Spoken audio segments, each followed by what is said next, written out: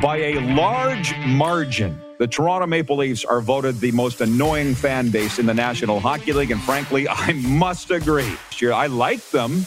They're just highly annoying. Leafs fans don't even know that they're that annoying, which makes them the most annoying. Don't be fooled by the Calgary Flames, okay, at the bottom of the list, because this is only like 17, 18 teams. There's like 14 other teams behind them. This is the Rod Peterson Show. Yes, it is. And hello, good morning, and good afternoon to Eastern Canada. Welcome to the Rod Peterson Show. Yes, we're not in our normal environs, but we're still doing our show from the high school and the hometowns today. Rod is officially on Christmas break. He's actually in the sun, and he's going to enjoy the rest of his holidays. So Darren DuPont here. We're going to be joined by guests over the next couple of days. Enjoy that.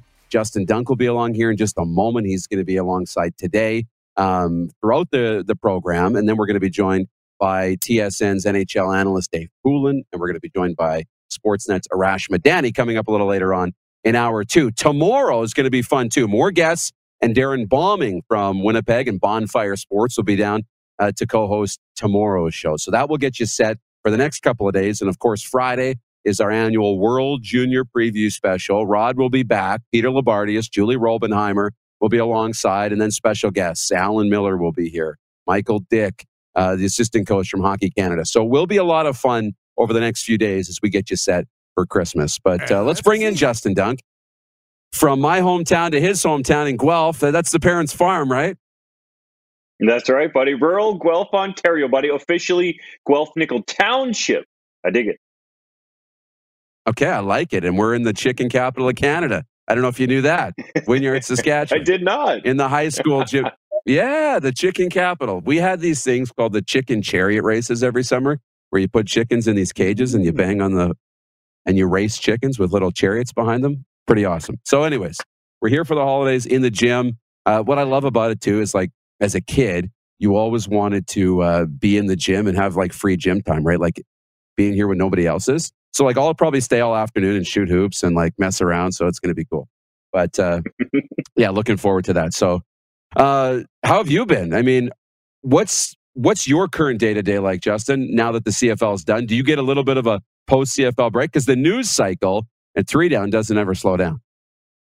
It doesn't, buddy. I'm doing well in general. I mean, I miss doing the Canada West games with you, of course, but nice to connect with you virtually for the show. And honestly, the off-season in the CFL in terms of 3 Down Nation becomes busier than the regular season. I don't think some people can quite comprehend how or why, but things like we've seen this week, Sean Burke being hired as the general manager in Ottawa, you're tracking those situations. And then, of course, Chris Jones being the guy that's been tabbed to lead Edmonton as the head coach and general manager, and you're getting the inside scoop. So you're talking to a lot of people from coast to coast in all different time zones to make sure that you can deliver the best insight possible on 3 Down Nation. And of course, when I come on the show with you guys.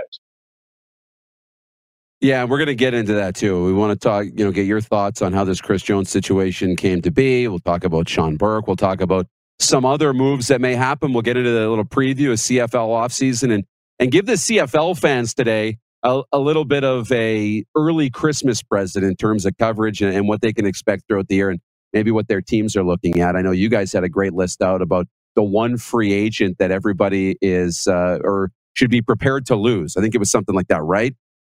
That's a great article. I want to get into that because there's a couple of players and there's going to be some fan bases a little bit upset. So I love it. And then Rod put out one player from each team that they need to re-sign right away. Their top priorities. So that'll be really cool. We'll get into Tuesday's NFL games to put a wrap on Week 15 in the National Football League last night. Doubleheader, rare Tuesday kind of doubleheader there. So we'll get into that. We'll talk about the NHL COVID lockdown as well. And of course, Arash Madani, Dave Poulin are coming up later on in the program. So let's go to NFL Tuesday, Justin. And let's start with Washington, Philadelphia. Again, tough game. I mean, the Eagles win 27-17. Jalen Hurts has 3 TDs. Is Jalen Hurts legitimately a long-term franchise option at quarterback for the Eagles? Dude, it seems like he shows these flashes of it, but then he regresses, and it depends on the week. So you can see it in a game like last night. shows the potential there. And with Nick Sirianni, the head coach, seemingly liking Hurts and his playing style, and has really tailored the offense to Hurts in terms of the RPO, the run pass options that he has, and then also using his skill set to get him out on the move, and drafting a guy like Devonta Smith to be a number one receiver with him, who he was familiar with from Alabama. So I think that the potential is there for Hurts to be a franchise guy, but we need to see him be more consistent, right? You see it from the elite guys, Aaron Rodgers and Tom Brady. Obviously, they have Super Bowl titles and multiple MVPs, but those guys, they don't really have poor weeks. Yes, Brady was shut out for the first time, I think, in his career over the weekend, but still, that's an ultra rarity. So if Hurts can become more consistent, then yeah, he can be a guy that you can build around Philly. Washington's an interesting group because now they're falling a little bit behind, but they're a group that's dangerous. But they got to play. They were calling him the COVID quarterback last night, at least around the guys and girls that I was watching the game with. And like that's what Cleveland was dealing with too. Like, you know, is Washington a team that should be upset about protocols, or just a team that, you know what, had an opportunity last night and couldn't get it done? Yeah, I mean, it's just the world we're living in, right, buddy? We're all experiencing with this virus and the variants and Omicron, and who knows what's going to come at us next. So the fact that you have to start a guy like Garrett Gilbert is just what happens now in the NFL. At least they weren't like the Denver Broncos last year, where they had to start a receiver, Kendall Hinton, at quarterback and activate him off the practice roster. They had a legit dude that's played quarterback. And oh, by the way, Gilbert in the past has been on the Saskatchewan Roughriders negotiation list. So for anyone monitoring that situation and maybe wanting a guy to come in and compete with Cody Fajardo and push him a little bit. I know there's been some talk around Regina and the Wheat Province about that. Then you get a little bit of a look at Gilbert here. Biggest stat last night, Philadelphia 238 yards on the ground, Washington 63. So that will hurt you. And that's a little bit of the scenario that's, you know, facing the Seattle Seahawks right now. Russell Wilson completed just 17 passes last night. You know, they failed to get over 100 yards rushing in the football game. 80 yards for the Seahawks in the loss. So we got a lot of Seahawks fans that watch this show. Brady texts in all the time. And we'll get to your text messages, 902-518-3033. Text the show. And I'm sure there's a text in there from Brady that I'll have to go and look at. He'll be upset. He'll have thoughts on his Seattle Seahawks. But is it the coach? Is it Russ? Is it, you know, we have this Seattle nostalgia that they should be good, but they're really not? Or what's going on in Seattle? Because right now, 150 yards, 17 completions, and 80 yards rushing is not going to win football game. Agreed. Before we get into the analysis, so where's the text jingle? Man, I was waiting for it. I thought you were teasing it. Can we tee that up for Justin coming up in a bit? Is that something we can do? Okay, Justin, it's ready. So hang tight. Let's talk Seahawks, and then we'll get you the text jingle. All right. So in terms of the Seahawks, you mentioned, is it Pete Carroll? Is it Russell Wilson? In my mind, this was a doomed season from the jump when they decided not to trade Russell Wilson and they were going to go forward, even though he was clearly disgruntled. That was never going to work. You know, we watched the Winnipeg Blue Bombers win back-to-back Grey Cups. And what do they talk about, Dupes? The culture that Mike O'Shea has set. Well, the culture that Carroll had set in the past was obviously one that worked for them, but that has been eroded to the point where you can tell the relationship is at its end. Like, it's time to divorce. It's 1 year too late. It's sort of when you're with your girlfriend and you're hesitant to break up with her because you're hoping maybe it'll work and you want to hold out hope, but you know that it's probably the end and you kind of wait those 6 extra months. So in my mind, that's what cost the Seahawks this season, is they didn't have that hard stop, end the relationship, trade Wilson out of town, and move on to the next regime in terms of what you're going to do at quarterback. And maybe that means the end of Pete Carroll. We got to remember, he's getting old too. He's still got lots of energy. But in my mind, the Seahawks season was just going to be a failed one from the get-go. I can relate to Seahawks fans here, Justin, because Tennessee, the Titans, went through this situation a number of years ago. And it was Jeff Fisher on one side, it was Vince Young on the other side, and it was Bud Adams in the middle, right, pulling the strings. And he had to choose. Am I choosing the coach? Am I choosing the quarterback? And everybody talked about Vince Young's numbers, how he doesn't have the mechanics, how his throwing, numbers aren't quite what they need to be to win at this level. But all he did was win games, engineer fourth quarter comebacks. He led the team. He won games, W's. You got it. And it wasn't pretty. Now, we know he was in a good system that worked for him, and he didn't have the success translated, when he went to Philadelphia or he moved around the National Football League. But Bud Adams ultimately chose Jeff Fisher, and it didn't work out. Are the Seahawks in a position where they have to choose Pete Carroll or Russell Wilson, or is there a scenario where they need to get rid of both guys? That's a great comparison, my man. And I think they're at that point. That's not to say that Pete Carroll can't coach at a high level anymore, but it seems like Wilson doesn't want to be there with him. And that's reading the tea leaves and him talking about wanting a trade. So we need to find out if that has to do with Carroll or the general manager, John Schneider, because it was pretty clear at the end of last season that Wilson wanted to be protected better. And they didn't really invest in the offensive line. Now, it played out well for Pierre-Olivier Lestage, a Canadian offensive lineman out of the University of Montreal, who's on their practice roster now because they didn't really draft a lot of dudes at that position. But you got to protect your asset, right? Like, dudes, in business or anything else, the most coveted asset that you have, you need to surround it and make sure that whatever it is protected in the best possible way. So in my mind, they didn't do that with Wilson, and that's why this is coming to a head. And in my mind, it's ultimately going to result in a divorce. It seems to me a little bit too like Wilson wants to be in a different market, one of the bigger markets. Quote, like, yes, he's won a Super Bowl with Seattle. He's been there for so long that it seems like to me he wants a change of scenery. Like, not exactly like LeBron James going to Miami or Los Angeles, but something very similar. So if you're thinking of bigger markets for Russell Wilson, what's that market? Because LA has their quarterback, right? Both LA teams have their quarterback in Justin Herbert and Matt Stafford.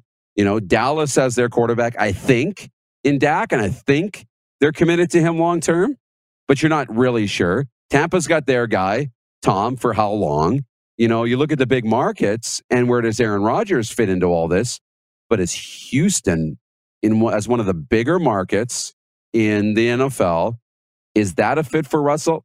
Because I haven't heard that a lot, but maybe that's something that's not being discussed that should be.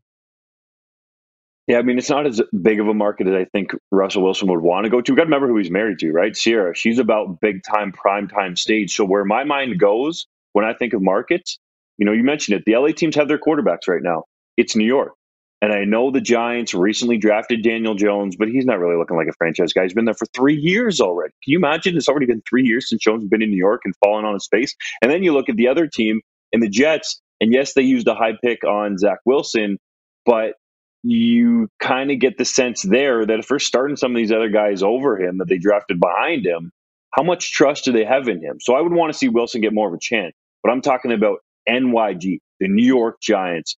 I could see as a place where Wilson would want to go. Now, another spot that would make a lot of sense is Chicago, a huge market. They have Justin Fields there, who is kind of, sort of a young Russell Wilson. I mean, he's got a long way to go in terms of winning a Super Bowl and being a perennial Pro Bowl quarterback or all-pro quarterback like Wilson. But that would be another massive market that you would think that Wilson would potentially covet. Finally, last kind of NFL thought right now, and we'll get into more and we'll look ahead to week 16 in the National Football League. But you look at what happened in week 15.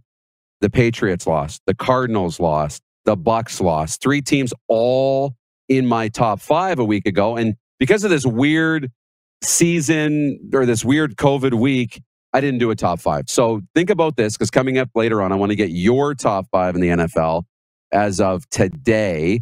But of those 3 teams that lost last week, that they're all my top 5, Tampa, Arizona, and New England, who are you most worried about? Which loss was for real? The loss that worried me the most, honestly, was the Cardinals' loss. And Kyler Murray stating that, hey, this isn't the team like last year. So that shows me that they're thinking, at least somewhere in their mind, about the collapse that they had a year ago. And that worries me. Right? I like the guys that are strong mentally and are focused on what's next, what's to come, what's in the future, not even thinking about comparing it to the collapse that they had a year ago. So for my money, it's that Lions upset victory over the Cardinals that has me really worried about that team in Zona.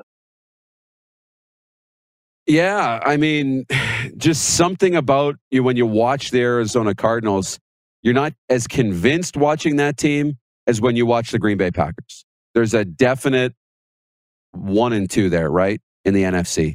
And it just feels like when Aaron Rodgers has the football, you're a little more confident that he's going to go down the field and engineer something with Kyler Murray and the Arizona Cardinals. Today, it feels like I'm going to stay and watch because he might make something magical happen, but I'm not really scared as a defense that it's just automatic that Arizona's going to win. I'm a little nervous about the Cardinals. I'm with you on that for sure. Hey, get your texts in for Justin Dunk. We're going to go deep on the CFL next after the break. So get your texts in 902-518-3033. Jim Wagner wrote in, Justin, on the text line. He says, it's the Dunk and Dupe show. Sounds like fun or a cheesy cop show. Thanks, guys. How about that? Could be both. The Dunk and Dupe show. Yeah, it could be both. I can see it. Or the name of our coffee and donut shop. Something like that. Also coming up this hour, Dave Poulin from TSN. We'll get into the NHL's plans moving forward and what he sees there. We're also going to talk about hockey at the Olympics, and that's our poll question. And we'll leave you with this heading into the break. Our poll question for Capital Auto Mall Universal Collision Center is this: will you be watching the Olympic hockey tournament with no NHL players? Will you be watching? Vote now. It's on Twitter, here on YouTube as well. And we'll get to your results. We'll talk about that, but we'll get into the CFL next. This is the Rod Peterson Show on a pre-Christmas show. Rod on vacation as Christmas holidays have started early, and we'll be back with more with Justin Dunk here in a moment. You're watching on Game Plus TV, YouTube Live, and listen live, 24-hour sports radio at rodpeterson.com. Text 902-518-3033. 902-518-3033. Pick up your phone and text RP, that's Rod Peterson. Text 902-518-3033. Head to youtube.com/The Rod Peterson Show now. You gotta subscribe. Click the subscribe button for all the content you may have missed.